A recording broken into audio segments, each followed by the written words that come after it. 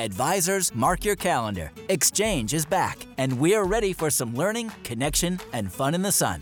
Join the financial advisor community February 5th through the 8th in Miami, Florida at Exchange, an ETF experience, an in-person conference crafted specifically for the financial advisor community.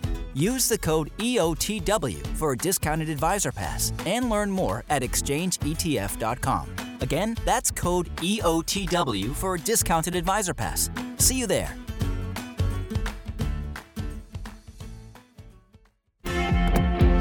One fund, on point for today, the expert to talk about it.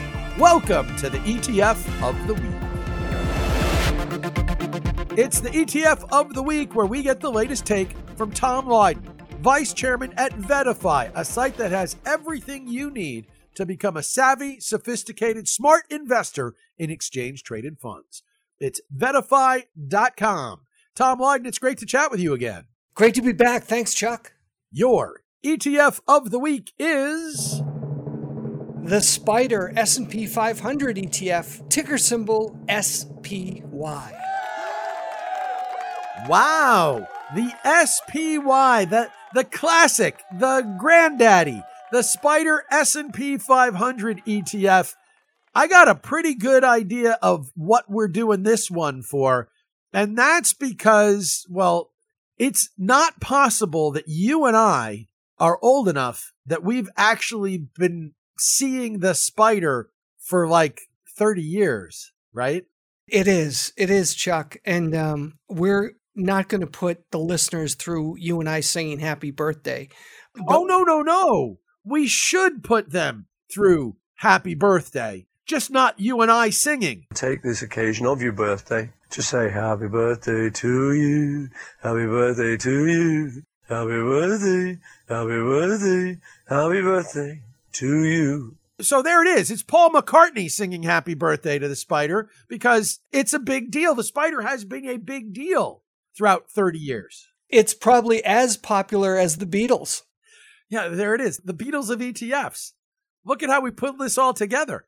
Well, Chuck, it's crazy to think 30 years ago when the first U.S. ETF started by State Street Global Advisors, it was a small group of people, and coming out of the big correction that we saw in 1987, the group and the industry tried to find additional ways of liquidity. Liquidity really should be the middle name of SPY because that's what it's all about. Today, it is the biggest ETF with $370 billion. But from a liquidity standpoint, this is really its claim to fame. It trades $39 billion in money every day, which is unbelievable when you think about just the pure trading volume. Now, over time, as you know, there have been a lot of copycats. They're copycats from all the major indexes, whether they're iShares or Vanguard. Most of the other big issuers also have their own versions. Some have different factor versions, some have equal weight versions as well, but this is the granddaddy of all ETFs out there. It continues to garner the most amount of trading volume for one reason, Chuck. The spreads are so tight on this ETF, and the consistency of the spreads trading at a penny is something that most other ETFs could only dream of replicating. But it's interesting because this fund, has been a blessing and a curse. This is the fund that, as much as anything, inspired Jack Bogle to say he didn't like ETFs because they were trading all the time.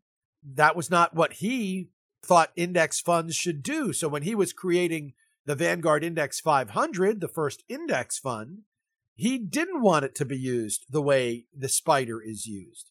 Now, today, investors use ETFs as long-term holding vehicles, as short-term trading vehicles, as more.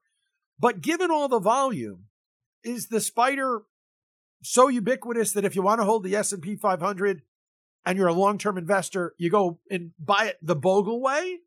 Or is it best used as a trading vehicle and you can get somebody else's S&P 500 fund if you're going to be a buy and holder? To put that in perspective, SPY has an expense ratio of 9 basis points. That's $9 on $10,000. Pretty inexpensive, especially for those people that are invested in mutual funds. It's not even close.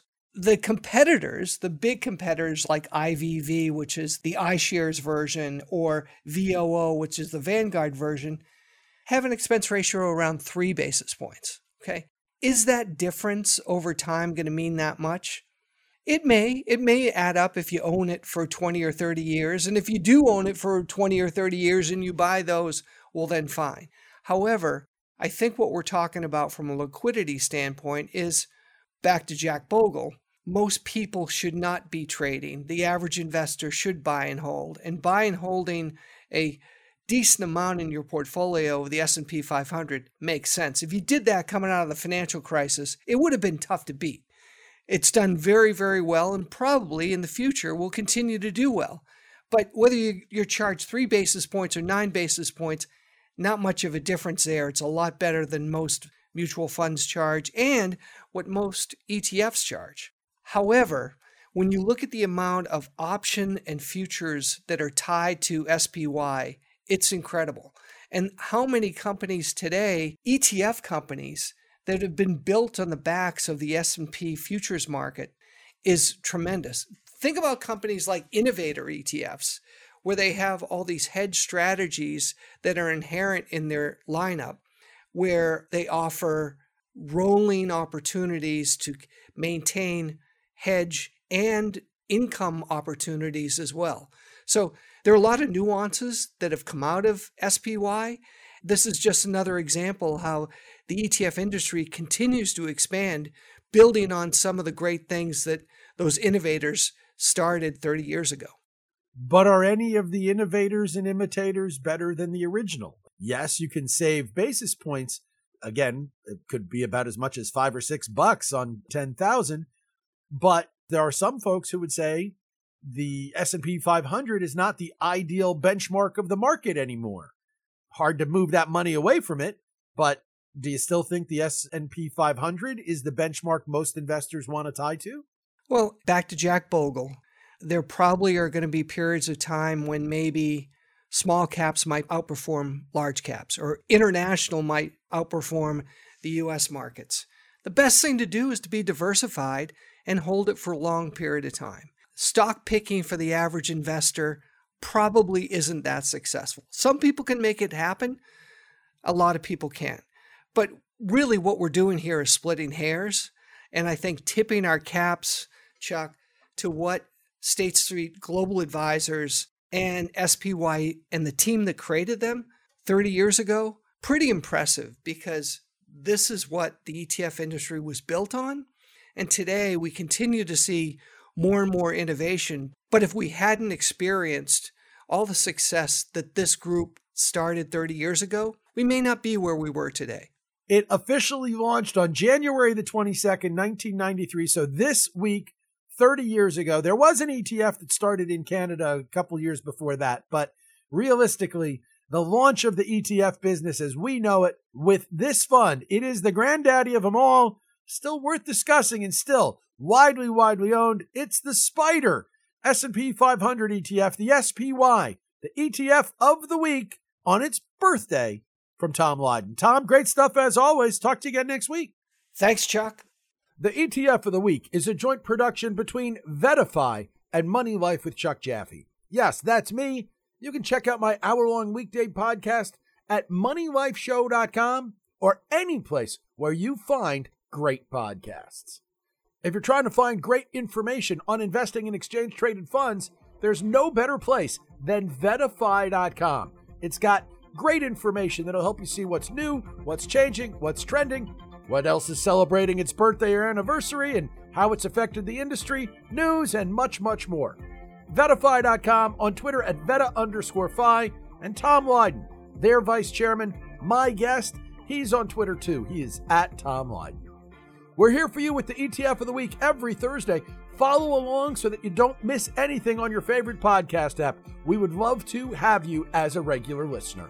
And we'll be back next week. Until then, happy investing, everybody.